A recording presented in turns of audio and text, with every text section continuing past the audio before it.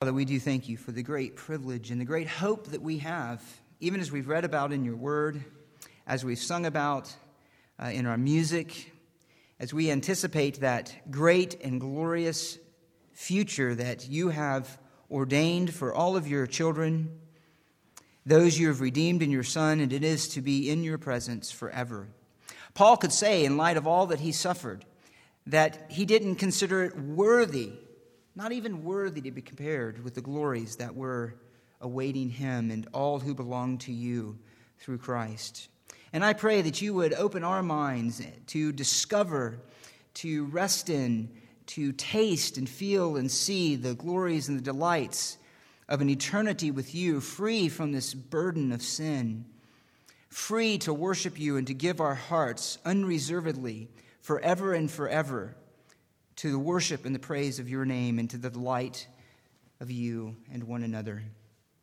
So strengthen our minds, strengthen our hearts with these glorious truths. And at the same time, your word gives us not only those hopes, but it gives us warnings. And we have one of the greatest warnings in all of Scripture in the life of Judas, whom we'll look at this morning. And I pray that as we do, you would guide us and help us to learn the lessons that you have designed for us here. And we will commit our time to you. We thank you for redemption, for forgiveness of sin, for a perfect Savior in the Lord Jesus Christ. And it's in his name we pray. Amen. Well, open your Bibles to Matthew chapter 27. Matthew chapter 27. Even though we've been away for a couple of weeks out of Matthew, and it will be many weeks until we're able to come back, this is important to look at this section, and in one sense it stands on its own, and it does complete our last look at Peter's life, and particularly Peter's denials of Christ in these last moments of his false trial, his pseudo-trial there with the Jewish leaders, as they were looking for a reason to condemn him, to put him to death. And we have right next to that then not only the tears of Peter in verse 75 of chapter 26, but we have now a different kind of tears in the life of Judas. And this is such a crucial portion of Scripture to understand. Not only in terms of what it reveals about Christ, as all of Scripture does, but also what it reveals in terms of our own spiritual life and the reality of true and false repentance and true and false sorrow for sin. And so those are the two things really that we have before us this morning, as we do continually as we go through the Gospels. The glory of Christ standing out or shining against the backdrop of the wickedness of everyone else, or the failure of everyone else, even of his own beloved disciples who failed him in his final hours, as he said that they would. When we come in this morning, then, the title of the message is The Hopelessness of the Wicked. The hopelessness of the wicked, or of wickedness.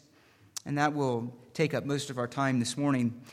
Let's begin by reading the passage, Matthew 27, verses 1 through 10, and then we'll look at it more closely. Verse 27, or verse 1 of chapter 27. Now when the morning came, all the chief priests and the elders of the people conferred together against Jesus to put him to death. And they bound him and led him away and delivered him to Pilate, the governor. Then, when Judas, who had betrayed him, saw that he had been condemned, he felt remorse and returned the 30 pieces of silver to the chief priest and elders, saying, I have sinned by betraying innocent blood. But they said, what is that to us? See to that yourself. And he threw the pieces of silver into the temple sanctuary and departed. And he went away and hanged himself. The chief priest took the pieces of silver and said, it is not lawful to put them into the temple treasury, since it is the price of blood. And they conferred together, and with that money, or with the money, bought the potter's field as a burial place for strangers. For this reason, that field has been called the field of blood to this day. Then that which was spoken through Jeremiah the prophet was fulfilled. And they took the 30 pieces of silver, the price of the one whose price had been set by the sons of Israel, and they gave them for the potter's field, as the Lord directed me. Go back up to verse 1, and let's notice firstly that the wicked devise evil against the righteous. So you could say the wicked vainly devise evil against the righteous. Look at verse 1. He says, now when the morning came. This is, of course, the first morning since the evil designs of the Jewish leaders were actually put into action when they went to take Judas, led by the betrayer, or to take Jesus, led by the betrayer Judas, out of the garden in the secrecy of night, hiding under the cloak of darkness their own wicked and evil designs. They came and they took Jesus away that evening. That is recorded for us earlier in Matthew chapter 26. It's the morning after they dragged him off to have these semi-secret meetings, which were all illegal, but meant to give some kind of superficial semblance of following the law of God. They took him off and they secretly tried him, and they knowingly brought false charges against him, knowingly trying to conjure up something to put him to death because they hated him so. And of course, they could find no charge against him, and they knew that. And so Jesus gave them a reason in their own minds by speaking the truth to them. So in the end of the day, the only charge that the leaders had against him was the very truth of who Christ was, namely that he was the Son of Man, anticipated by Daniel, who would come on the clouds in judgment of the rebellious, which included these religious leaders who at that time were condemning him to death. It is the morning, only hours after they cried out for his death. In verse 66, he deserves death, and the mocking and the ridicule that followed that when they spat in his face, beat him, and so forth, just a foretaste of what was to come in the shame in their attempt to humiliate Jesus in every way. But it's also the morning for this reason that Matthew makes that note, because rabbinic law, the interpretation of the rabbis required that it be in the morning. And so they're superficially, again, trying to follow their own rules and structures. Yet even in doing that, they're breaking their own laws. For, as we mentioned before, it required actually 3 days for them to confer, for them to deliberate before one was actually condemned. And in fact, during those 3 days, the leaders, those who were a part of the trial, were supposed to give every opportunity for other witnesses to come in favor of the one condemned to try to release him. In other words, they had designed in their own rabbinic laws an intention of mercy. But all of that was foregone here. All of that was just put aside to the side. And even though they're trying to keep up some image of righteousness, in fact, they weren't concerned about justice at all. Not at all, not in the least bit. They had already determined to put Christ to death. We read that throughout the Gospels, but we even begin this section, these last hours, with that in the first part of Matthew 26, they plotted together to seize Jesus by stealth and to kill him. That was, of course, their plan all along, was to put Jesus to death. So this is a hypocritical counsel. Nonetheless, they came together, and Matthew tells us that they conferred together. They conferred together. Again, the purpose of this was simply to carry out the plans that they had already intended, that they had long intended. And they needed 2 sets of charges then to bring against Jesus. They needed a set of charges according to their own religious law, one that according to their religious sensibilities would give them the right to put Jesus to death. And they needed a second set of charges that they would bring. There are actually 3. We'll look at those later. 3 charges that they needed to bring to Pilate in order to have a judgment against him by the Roman nation to justify their actual putting him to death, his crucifixion. And so they're setting the stage to carry out these designs. But again, it was nothing more than to get rid of him. We mentioned earlier that in John chapter 11, Caiaphas, who was high priest that year, had already mentioned that his motives were purely political. He says it is expedient in John 11, verses 50 to 51, I think, that it's expedient for one man to die on behalf of the nation. And so it was a way also to appease Rome because of this one who was a troubler, inciting possibly a rebellion or some kind of massing of crowds to follow him that could bring against the Jewish nation the wrath of Rome. And so putting him to death, getting rid of him, was a way to just make their problems go away. And so now that they found the reason to satisfy their own religious conscience, it says in verse 2 that they bound him, led him away, and delivered him to Pilate the governor. And again, remember along these lines that, and John mentions this in John 18, that they were not allowed by Roman law to condemn anybody to death. And so they essentially want the Roman government to get their own hands bloody so that they could somehow convince themselves that they didn't share in that kind of guilt, which we'll see later in this own passage. But in fact, they did. Now, you might ask, why didn't they just put him to death, or why didn't they stone him? There are other instances in the New Testament of them doing that. The one you think of probably most immediately is of Stephen. Even Paul at the time is the one who laid his cloak aside, and they stoned Stephen, if you remember, because he was blasphemed. He looked up into heaven, saw Christ standing at the right hand of the Father as they took his life. Why didn't they just do that now to Jesus? Well, again, we've looked at these reasons. This is a reminder. The main reason, one of them, was because they were afraid of the people. Matthew's already made that known to us. The people held him in large, in general, in high esteem, and they knew if they were to do that, it would incite some kind of riot, and the people may actually turn on the leaders themselves. And so they wanted to remove themselves in the eyes of the people from any blame, and they could put it on the Romans. The Romans did this. But probably one of the most important reasons, or the most important reason, is that this is according to the Father's sovereign plan. We are confronted with at every turn that every event that is taking place is according to the sovereign plan of God. Even Jesus' moment in the garden where he asked the Father if there were another way, if he could bring that about in that moment of grief and even that moment of fear over what was coming. And there was no other way. It was the Father's plan. Everything was the Father's plan, and it was the plan that the Son was fully submitted to. And he says, not my will, but your will be done. And so everything had to happen this way. It had to be by crucifixion.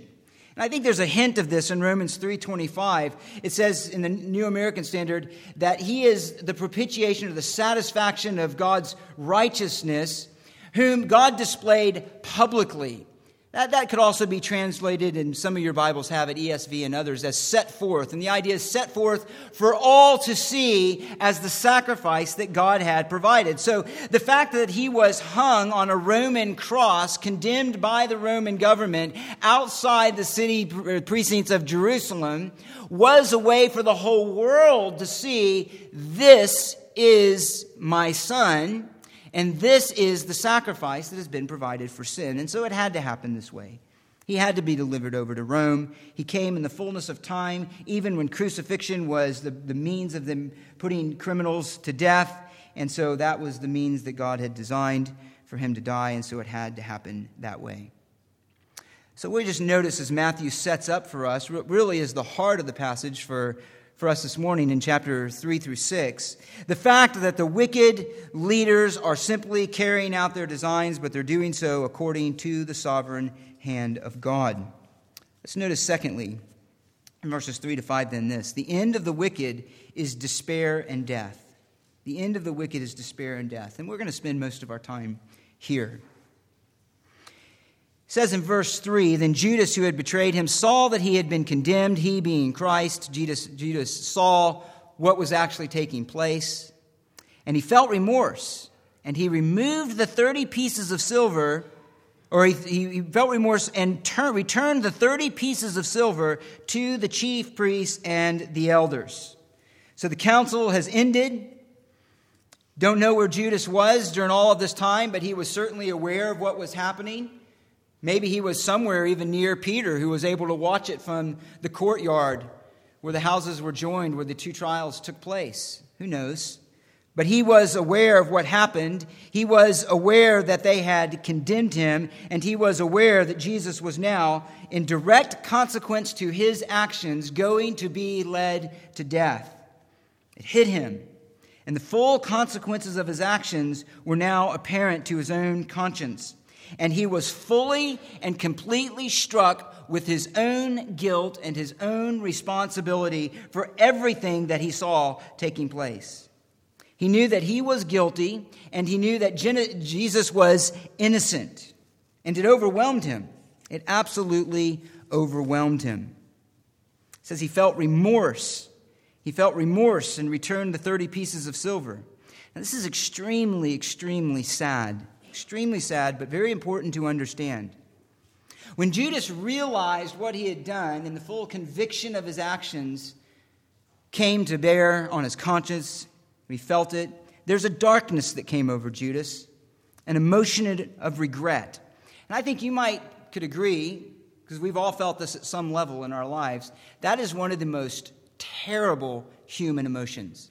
The sense of regret, the sense of sorrow, the sense of not being able to undo something wrong that you have done. And that's what Judas felt. It was a frantic sense of need to undo or make up for what he had done. But this is impossible. It's absolutely impossible. When you sin, and when I sin, the sin is done. We can't undo the sin. We can't cover it up in some way. We can't remove the stain of guilt on our own. No matter what we might convince ourselves of, or people do, what he had done, he had done. The sin he had committed. And he was fully responsible for it, and he understood that. He couldn't make the guilt go away. It reminds us somewhat of that, I think is one of the most powerful lines in that song, Rock of Ages. You know this verse. It says this, "Not the labors of my hands can fulfill the law's demands. Could my zeal no respite know? Could my tears forever flow? All for sin could not atone. Thou must save, and thou alone." And he certainly understood the first part of that. His guilt was there. He couldn't remove it. But what's striking about Judas in this particular passage is how much his response to his guilt mirrors what would be a right response. In fact, in many ways, mirrors Peter's own response to his sin in having failed Jesus. And he really demonstrates for us that there is a great similarity between true and false conviction. He had contrition. He acknowledged, he confessed his sin. He sought to change his actions and turn around and do the opposite of what he had done that was so wicked. And yet, it wasn't repentance at all. Let's just consider Judas first, and then we're going to look at that a little more closely and distinguish and make some distinguishing comments here. But let's just notice Judas first, what he did. First, upon realizing that he had sinned, Matthew tells us that he felt remorse. If you have a King James version, it might say he repented unto himself or something like that. Some older versions have repented. The word isn't for repented. Repented is a different word. The word used here speaks of an emotion. It speaks of an emotion. It has the idea of regret for something done. It has the idea of that deep and intense emotional reaction over sorrow for an action that you wish you could change, but you cannot. The word usually translated for repentance, or that is rightly translated for repentance, actually has to do with a change of mind, yes, but actually a change of a course of life. This just speaks of the sorrow.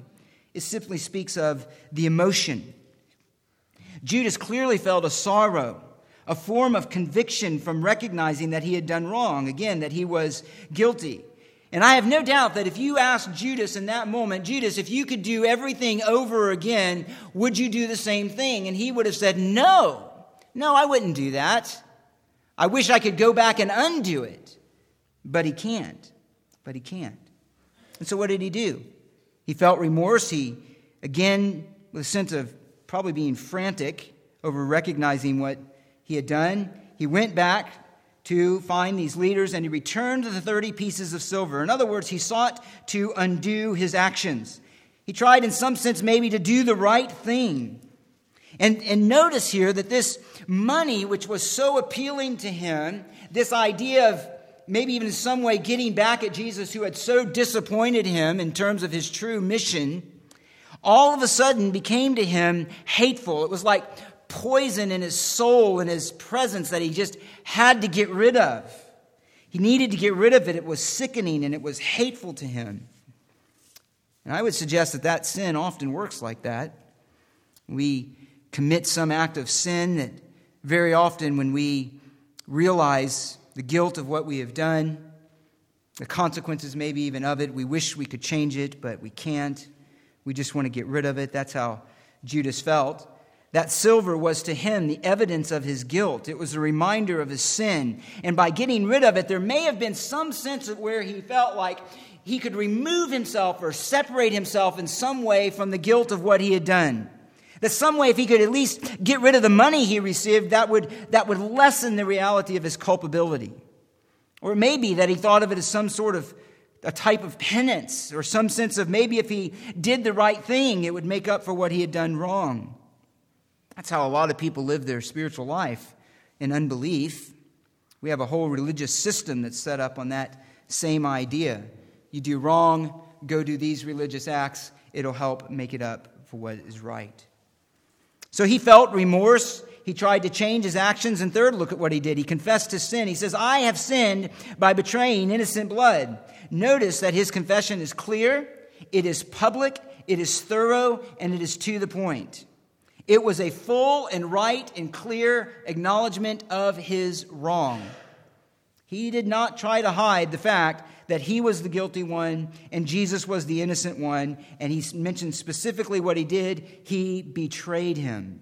He betrayed him.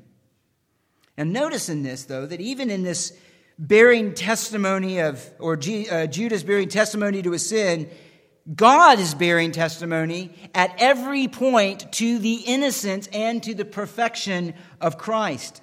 That he is absolutely sinless. The only righteous one in all of this is Christ himself, the one who would be our substitute, our sacrifice. Judas had walked with him for 3 years, day in and day out. If anyone, especially with wicked intents like Judas, would have had a charge against Jesus, he would have laid it out, but he had none. Even at the end of it all, despite Judas's wickedness, despite his betrayal, despite the fact that he despised him, he knew and his conscience could not deny that Christ was absolutely innocent of any wrong at all. He was sinless. He was perfect. And so he bore testimony to that. And in fact, his knowledge of that probably only increased the misery of his own guilt. And there seems to be a sense here in confessing this that he wanted some kind of absolution maybe from these leaders. Some way that they could lessen his guilt. Some way they could salve and at least in a measure his conscience. And so he's going to them. Maybe the idea is that in throwing it back that he wanted them to use it for good. Who knows? He just knew he had to get rid of it. And so even though he tells them this, look at their response. Verse 4. What is that to us? See to that yourself.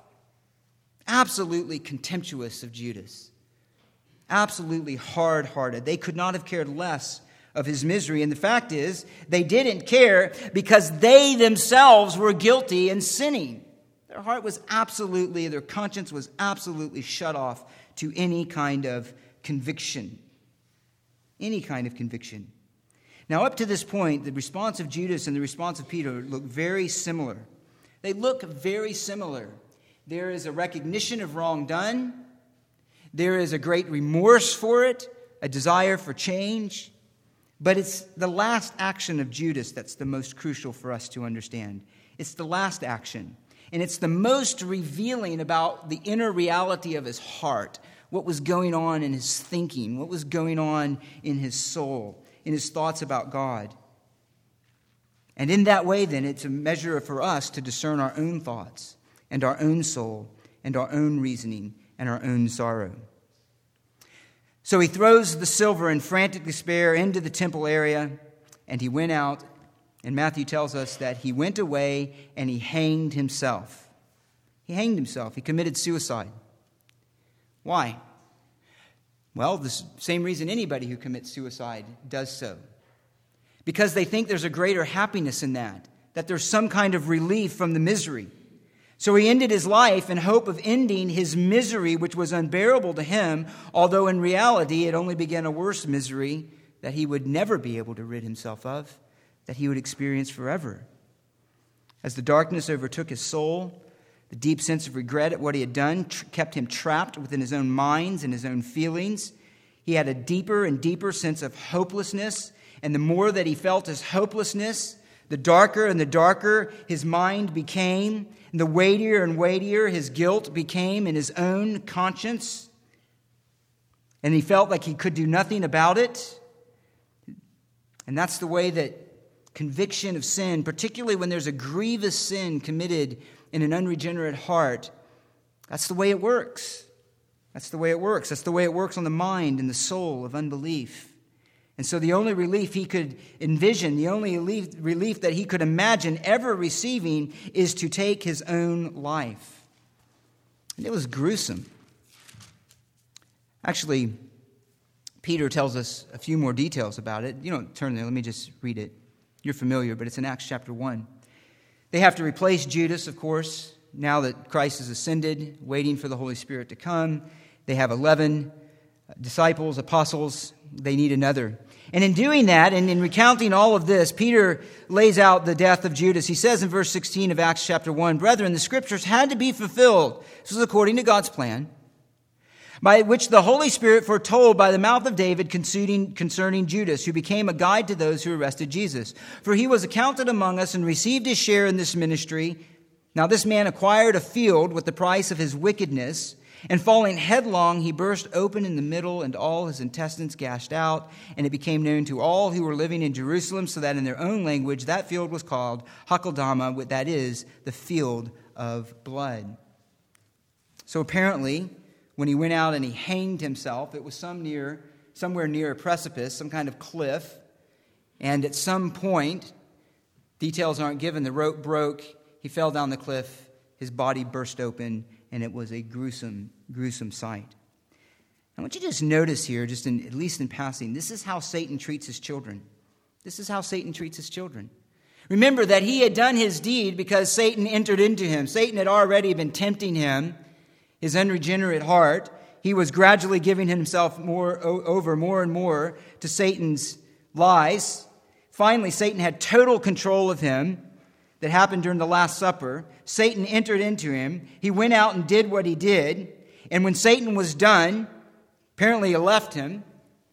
That kind of control, intimate involvement in him. He had done his deed. He'd been used by Satan. And then he's thrown off to the side and killed, left to his own misery. Satan didn't care.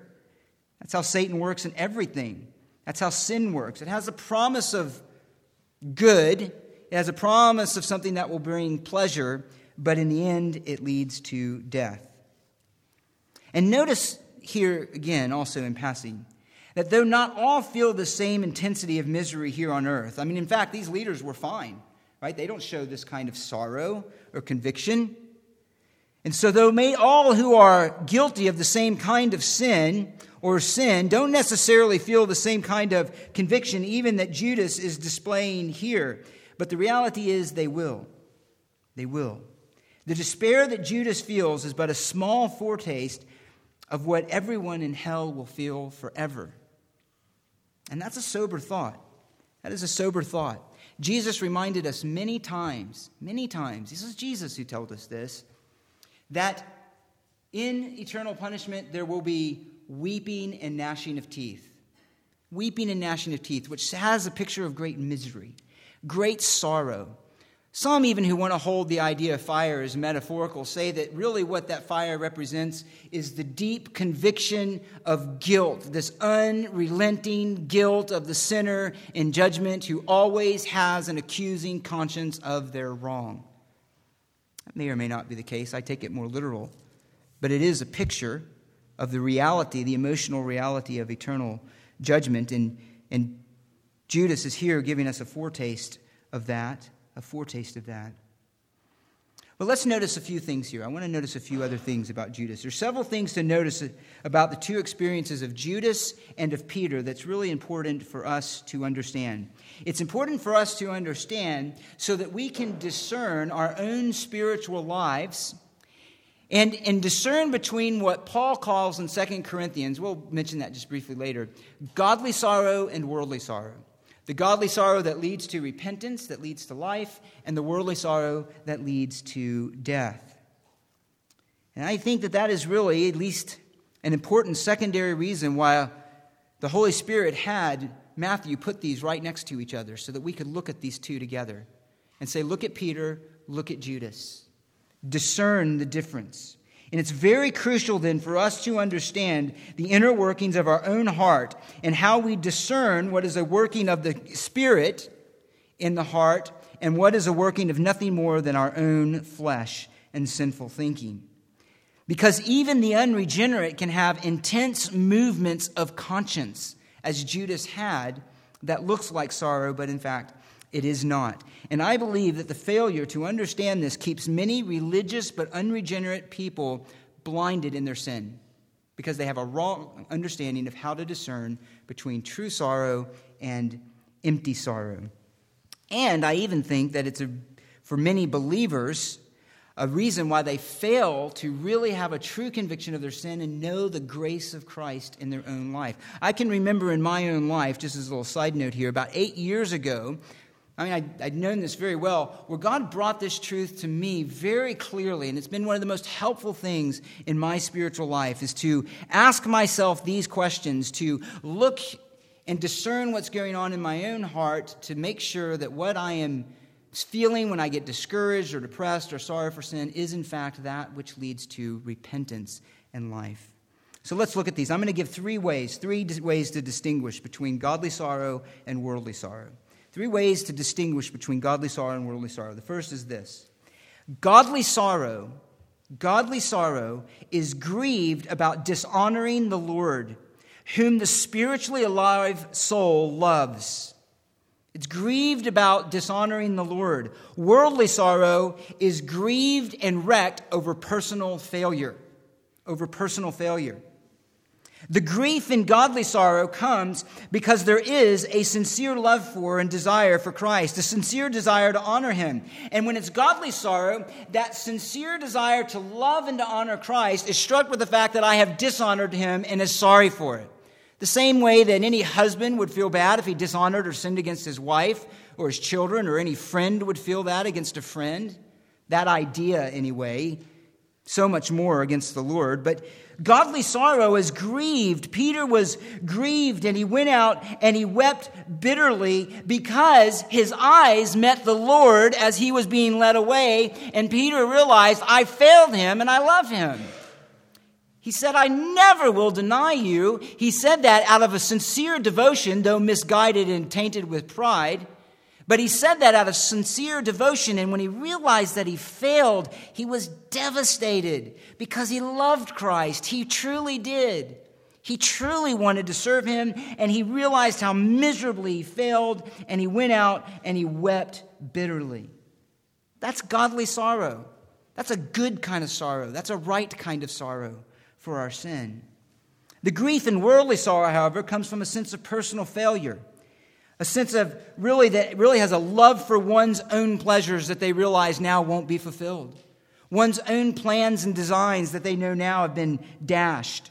Regretting consequences that are going to come for actions. It's completely self-centered. Judas was devastated because he realized that he was guilty of a terrible sin. All of his hopes and his plans that he had laid out came crashing down. He knew that they were not going to be fulfilled, and he was devastated. And he was devastated by what it meant to his own condition and his own guilt. He was devastated by the consequences of his sin. He was not devastated that he had dishonored the Lord. That wasn't in there. So you have to ask your questions when you're grieving over sin. Ask yourself, why am I so grieved over this sin? What is so bothering me? And in fact, one of the most helpful ways to discern what goes in our hearts is this. What emotion does that produce in my heart? If it is discouragement, this kind of ongoing discouragement, this ongoing depression because of, all my plans are not going to work out, or so I let myself down, that kind of thing, that's a worldly sorrow. It's the kind of thing that Judas felt. Secondly, so a godly sorrow is concerned about having dishonored the Lord. A worldly sorrow is only concerned because of the consequences to self. A second, godly sorrow seeks to change in order to honor the Lord and express love for Him. Worldly sorrow tries to make up or cover over the wrong done in order to change the outcome or to save face. That's what worldly sorrow.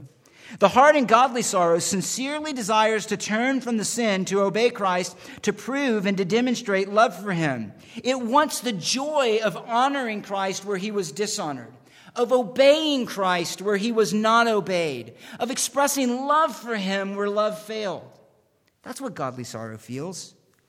Peter went out and he wept, but later he was reunited with the disciples. He wanted to be among God's people. And when the Lord came near on the shore after the resurrection in John 21, what did he do? Remember?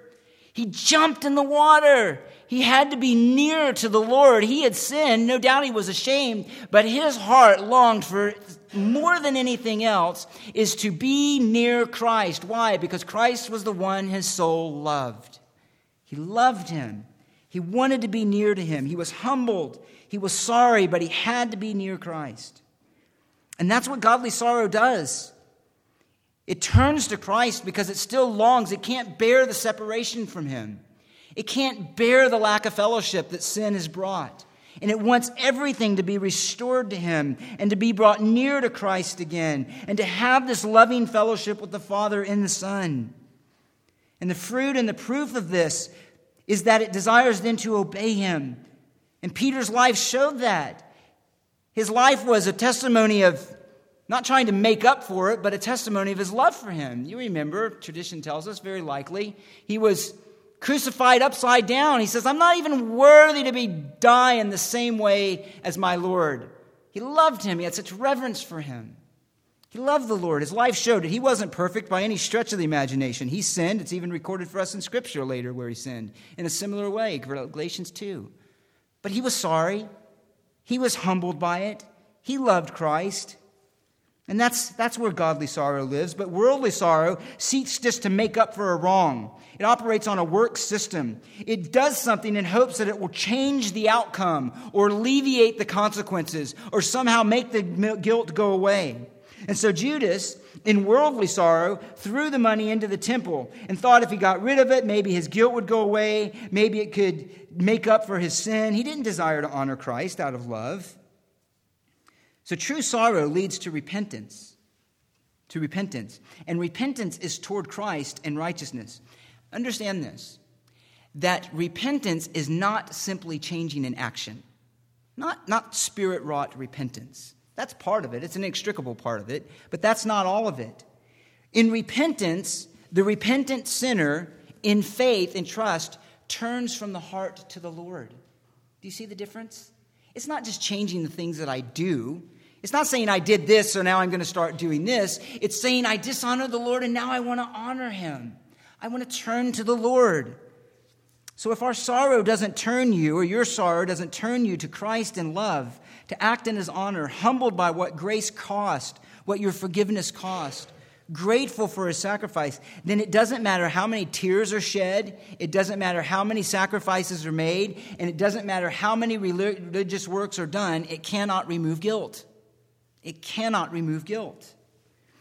It's not unlike, this is a different, but it's not unlike, I think it illustrates the point well. In 1 Corinthians 13, don't turn there again. He says, if I speak with the tongues of angels and men, but don't have love, it's a noisy gong, clanging cymbal. If I have prophecy and all knowledge and faith, but don't have love, I'm nothing. If I give all my possessions to feed the poor, I surrender my body to be burned, but do not have love, it profits me nothing.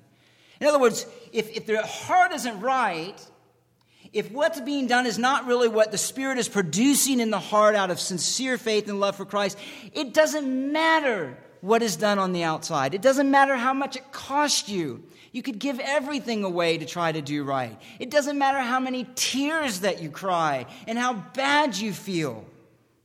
It matters of whether you want to turn to the Lord to be restored to him through grace. That's what matters. So godly sorrow, thirdly, this is the last one. Godly sorrow looks to God's provision of grace in Christ as the only but the certain hope of forgiveness. Godly sorrow turns to Christ and says, Christ, you were provided to be a Savior. I want you more than anything. Forgive me. Father, forgive me for what you've done in Christ. And it longs for that. Worldly sorrow only looks inward to self or outward to some earthly means to find relief. Because that's really all it wants is relief. It doesn't want righteousness. It wants relief. And so the sorrow that the Spirit produces draws the heart to look to Christ, to turn to the Father's gift of grace in Christ, and to Christ himself, who made provision for forgiveness, for reconciliation. The heart with godly sorrow seeks to be restored to the fellowship with God. It seeks to be restored to spiritual intimacy with him. It wants that more than anything. And so it looks to Christ. It looks to Christ. Peter loved the Lord, was restored in that love, and he ultimately trusted in Christ's forgiveness. He came to understand that, look, the very reason that Christ suffered all of that was to do that in my place, so that I could be forgiven of my sin, so that I could be restored. Godly sorrow confesses sin. And like 1 John says it trusts in the fact that he is faithful and righteous to forgive us of our sins and to cleanse us from all unrighteousness. In other words, godly sorrow has Christ at the center. And it has faith in him at the center. Worldly sorrow doesn't. The sorrow of the world or unbelief does not believe the promises of God in Christ. It does not seek reconciliation. It seeks this, and this is so important. It seeks relief from pain. Relief from pain. It would go after anything that would bring that relief, but it won't turn to Christ. It won't humble the soul before him. And when relief from soul's pain cannot be found, it just draws more inward and inward to itself in discouragement, despair, and hopelessness. Beloved, if you are a believer, and if I am a believer in Christ, you should not live in despair and hopelessness as if Christ had not provided redemption, as if the Father had not crucified his Son in our place and given us hope. That is a wrong place to live.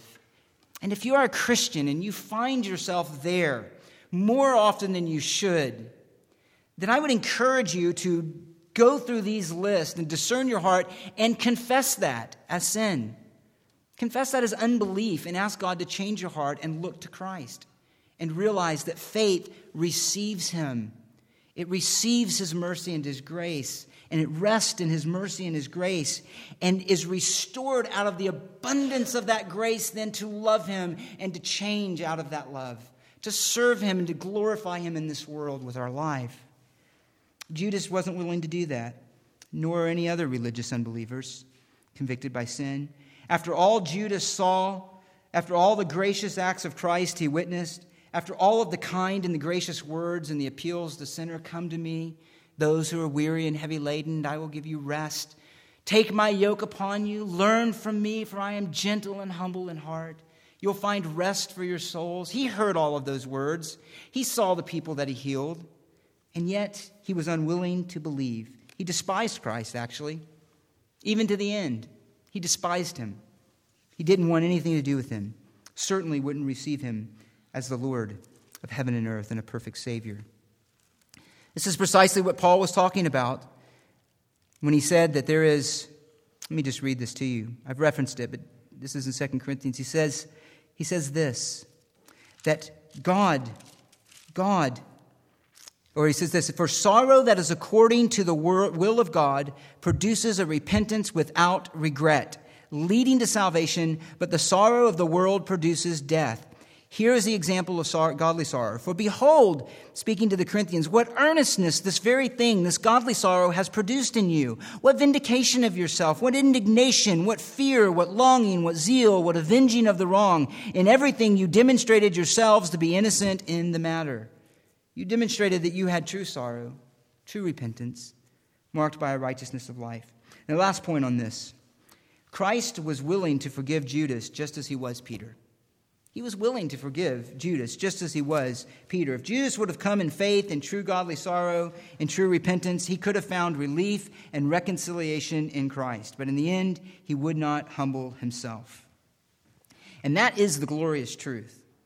That is the glorious truth, that no matter how deeply we have sinned against the Lord, forgiveness is always available. The only thing that keeps a sinner from receiving the forgiveness of Christ is the sinner's own unbelief, their own sin, their own unwillingness to humble themselves. God keeps no one from receiving the grace of Christ who wants reconciliation with him. None. Judas could have received it, and so can you if that's the position you're in. And we need to remember that when we are convicted of our sin. So here's the warning, though. God's offer of forgiveness is only for those who are seeking God in Christ. It's not available for those who simply want relief from sorrow, who simply want relief from the consequences of action, who simply want to receive God's benefit so you can spend it on yourself. That's not who forgiveness is for.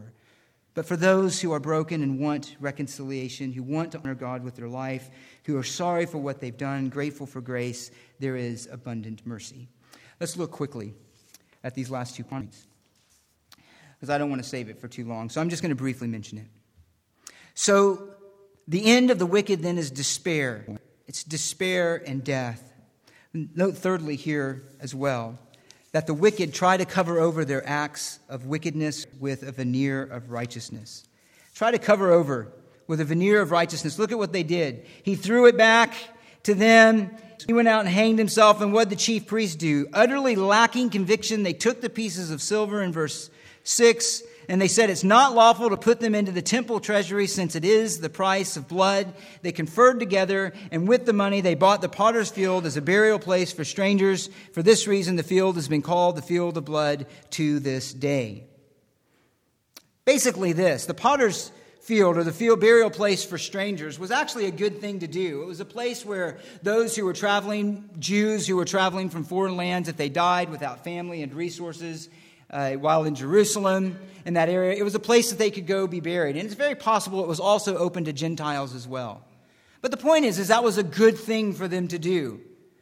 But they're doing this good thing not out of a desire for righteousness, but as a desire to cover up their own sin. They knew that it was blood money. Look at verse 6. It's the price of blood. We can't put it in the treasury. Why? Because it's money that's ill-gotten gain, ill-gottenly gained. So, but we'll do something else with it. It's almost humorously ironic in verse 8 that by God's own design and his providence, that the field that they tried to buy to cover over their own guilt bears the very name of their guilt. It is the field of blood. It's blood money field. It's blood money field. It's where the leaders betrayed their own Messiah. And it would forever be remembered that way and recorded for us in Scripture. This is what happens with the unrighteous. Try to cover it over. I'll just do better. I'll do something good with it. I stole the money, but that's okay. I'll buy something good or give it to the church. I cheated on my taxes. That's okay. I'll give a little extra money for a good cause. That kind of thing. That's essentially what was going on here. But it's all under the sovereign hand of God. Let's just notice briefly verses 9 through 10. They did that, but it was what Jeremiah spoke. Though he took the 30 pieces of silver, the price of the one whose price had been set by the sons of Israel, and they gave them for the potter's field, as the Lord had directed. As the Lord had directed. Now I'm just going to mention this. We don't have time to go into detail, not even what I have written down to go over. Let me just notice this, that the words are very close, and now they take from Zechariah chapter 11, verses 12 through 13. And so people have come up with all kinds of ways to explain why he says Jeremiah when the words mirror that of Zechariah chapter 11. Some say it was simply an error on Matthew's part. Others say it was something a copyist put in somewhere along the way. Some say even that the Jews used to refer to the law and then the prophets, the poetry and then the prophets, and Jeremiah covered them all. They would say in Jeremiah, and so he's just really referring to the prophetic word. But all of those really fall short. I think, and just very briefly, the best way to understand this, why does he mention Jeremiah, is this, is that actually in Jeremiah chapter 19, there is a closer parallel to what's going on here. There is elements from Zechariah that are taken, and there are elements from Jeremiah that are taken. This is a common way that prophecy is blended together in Scripture. Look at Mark 1 and 2. He does that with Isaiah and Malachi, and he only mentions Isaiah because he was the greater prophet. That's what he did here.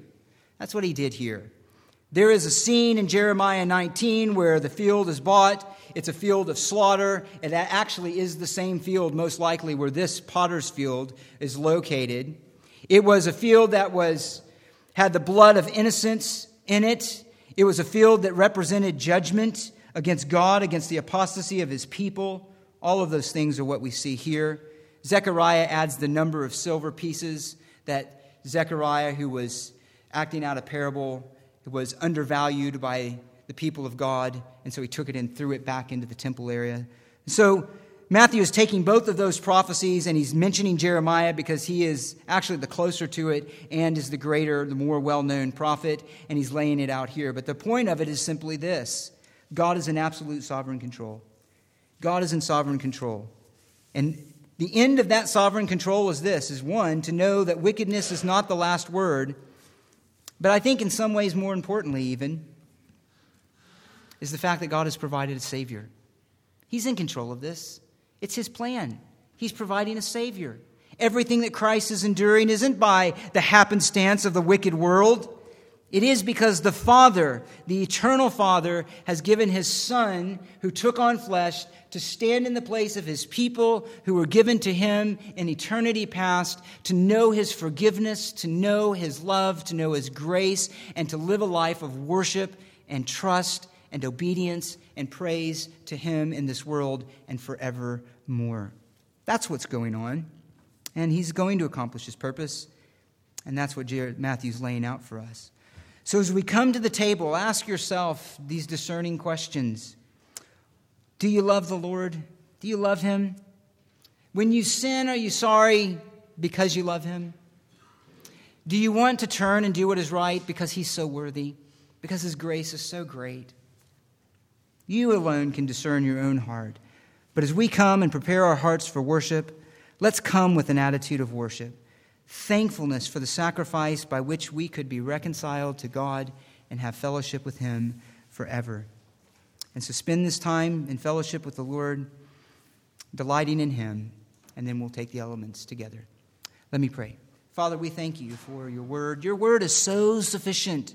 You have provided for us in Your word every example, both as a warning of hypocrisy and what is wrong, and both as an example of what is right. You've given us instruction. You've given us encouragements. You've given us illustrations. You've given us affirmations of Your plan and Your purposes in this world. You have supplied everything for us in Your word, and we are so thankful. Help us to be faithful students of it. And we thank You for this example of Judas, as terrible as it is, as much as it grieves us to think of these realities. We are instructed by them. And for that, we thank You. And help us to be wise in the way that we discern our spiritual lives. And make us true lovers of Christ and true repenters, true obeyers who do it out of love, who anticipate more than anything, not only the fellowship that we have with You here, but that eternal fellowship that we will have with You forever. And so that we would live our lives with purity and holiness for Your honor and glory. Now, as we take these elements, would You please encourage and strengthen our faith as we remember these things?